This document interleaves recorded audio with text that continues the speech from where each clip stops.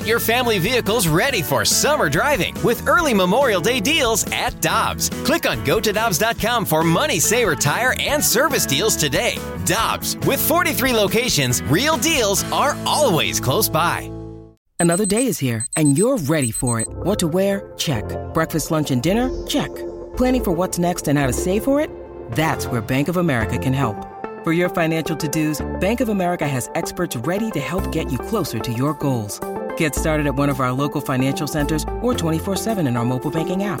Find a location near you at bankofamerica.com/talktous. What would you like the power to do? Mobile banking requires downloading the app and is only available for select devices. Message and data rates may apply. Bank of America N.A., member FDIC. If you know or have been around Jay Delsing, you know that he's a tall drink of water. He's 6'5", lean, got long legs, and he's with us now on the Celebrity Line on 101 ESPN. Jay, the reason that I bring this up is because, and by the way, Jay, you can hear him every Sunday morning here on 101 ESPN. Even before the last week, before yesterday, would you have ever had the inclination to get in a submersive to go down and see the Titanic at your height? No, that would be a big fat no. That's a hard one. I don't get it. Yeah, what the hell are people thinking? I don't get it either. No. I mean, you're paying hundreds of thousands of dollars to go in that thing. Oh no. No. $250,000. Oh yeah.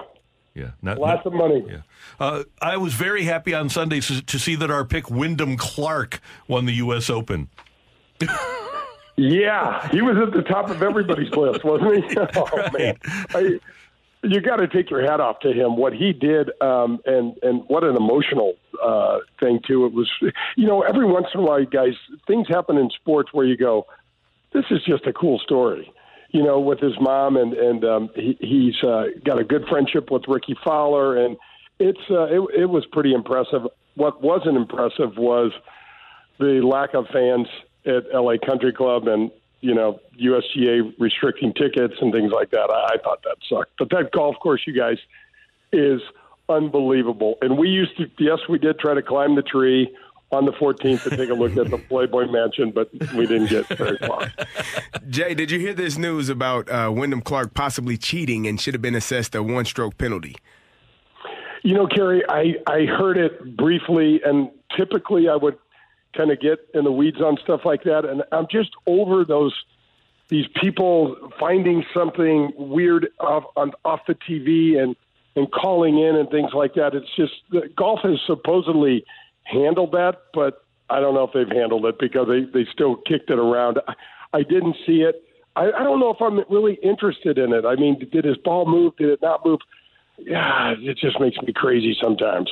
Yeah. And Jay, more continuing with this saga of the PGA Tour and LIV Golf, a Senate subcommittee has asked executives from the PGA Tour, Saudi Golf Interests, and LIV Golf to testify as Congress investigates the business deal. What do you make of that, and what do you think is going to be going on with that moving forward?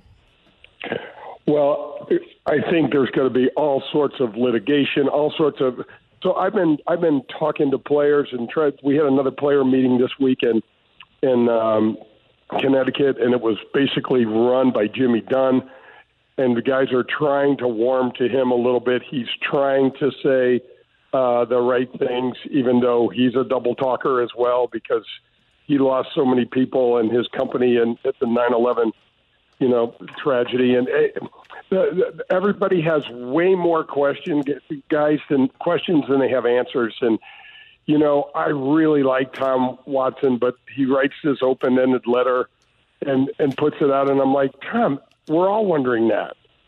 You know what I mean? I don't know if you guys saw that letter or not, but it was, we're all just wondering, like, well, we all are wondering those questions. I'm not sure what the point of writing that letter was.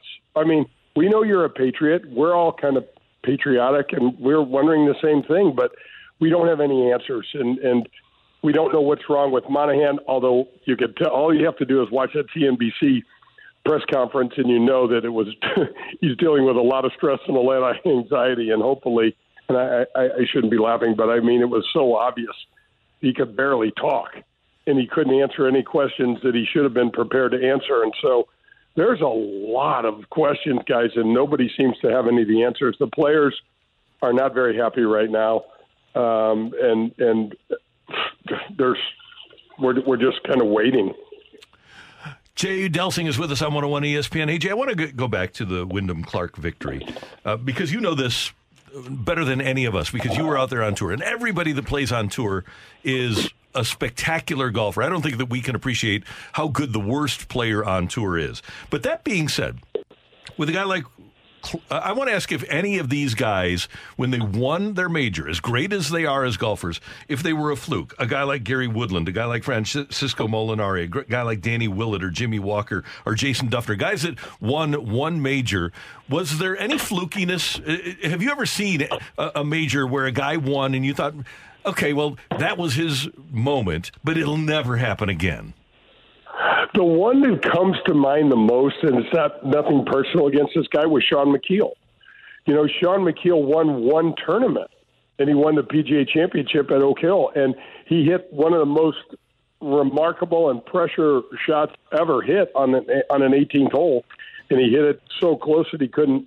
No one could miss the putt. I mean, he hit it literally inches from the hole. But was never a player that really contended or won any other championships, and so I hate to be that guy because I never won any of those things. But I would say the guys that have won one tournament and it was the major would probably be in that category. Now you get a guy like Andy North who won 3 tournaments in his career, but 2 of them were U.S. Opens. Right. I mean, that's just manning up. When you can win at a U.S. Open, there's so much that has to go well for you. And they got Andy North a TV career. And also, the reason I prefaced it the way I did, if you could say that you were the worst major winner of all time, that's a pretty cool thing. Oh, yeah. I'd be right there. I'm right. Just sign me up.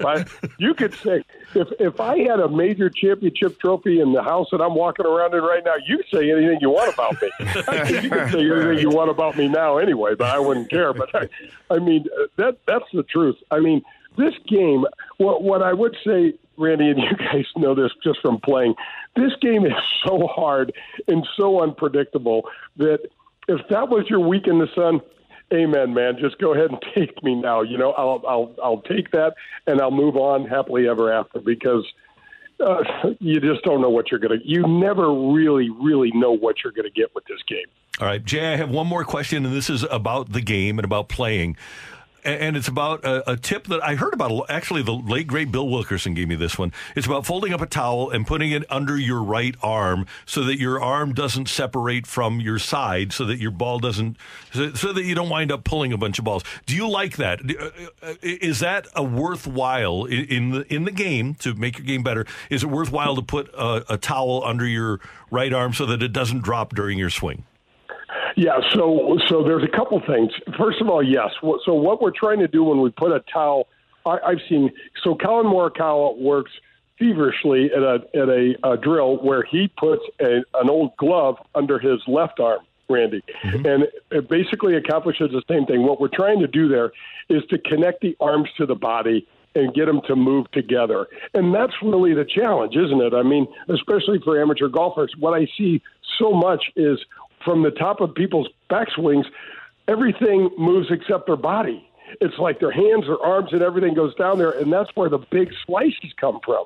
And what that drill is trying to do is trying to sync up your arms to your body to get them to move in the right kind of order. And the correct order is, like all side-on sports, like shooting a puck or a ground stroke in tennis or a baseball swing, is your lower body's got to lead. And that's the thing that gets amateurs the most. That's where they lose most of their power, and they lose the sequencing. And their legs and lower body has to move first.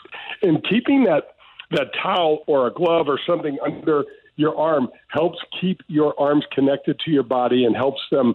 If you think about that, you're not going to throw your arms at the ball with that towel under your, stuck under your sleeve like that, and it definitely works. I've been playing a lot of golf with our buddy Danny Mack, and he's got kind of what we call a little flying right elbow, kind of a la Jack Nicklaus, and and he'll love the fact that I compared him to Jack Nicklaus for sure. But what I was telling him was to take this glove, stick it under your right armpit, and don't let it fall out until after the swing, after impact. And that's one crucial thing to know if people are working on that drill, Randy. If you're going to try to work on it, make sure that towel or whatever does fall out after you hit. There's no reason to keep your arms that low. It'll make your swing really, really flat, and you'll have an entirely different set of problems if you try to keep your arm that low that long. All right, that's a great tip. Thank you very much. Who do you have coming up on the show on Sunday? I got Dottie Pepper, Great. who's really, really fun. You know, her dad was a big leaguer, played Major League Baseball. I don't know if you knew that. And years ago, guys, we were playing in the mixed tournament down in Tampa, the J.C. Penney, and it was really a fun tournament. And I used to go out before when I was playing, and I'd go for runs. We didn't have fitness trailers and things like that at the time. And I can remember one, and I usually do it at night, and I remember turning the corner, and she was out walking her dog, and I almost flattened her. And she was a little startled, to say the least. And we had a nice little chuckle in our interview then. So, yeah, she's great. We really love Dottie. Looking forward to Sunday morning. Jay, have a great weekend. Thanks for the time. We appreciate it. We'll talk to you soon. Have a great week, guys. Thank you. See you later. That's our buddy Jay Delsing on 101 ESPN.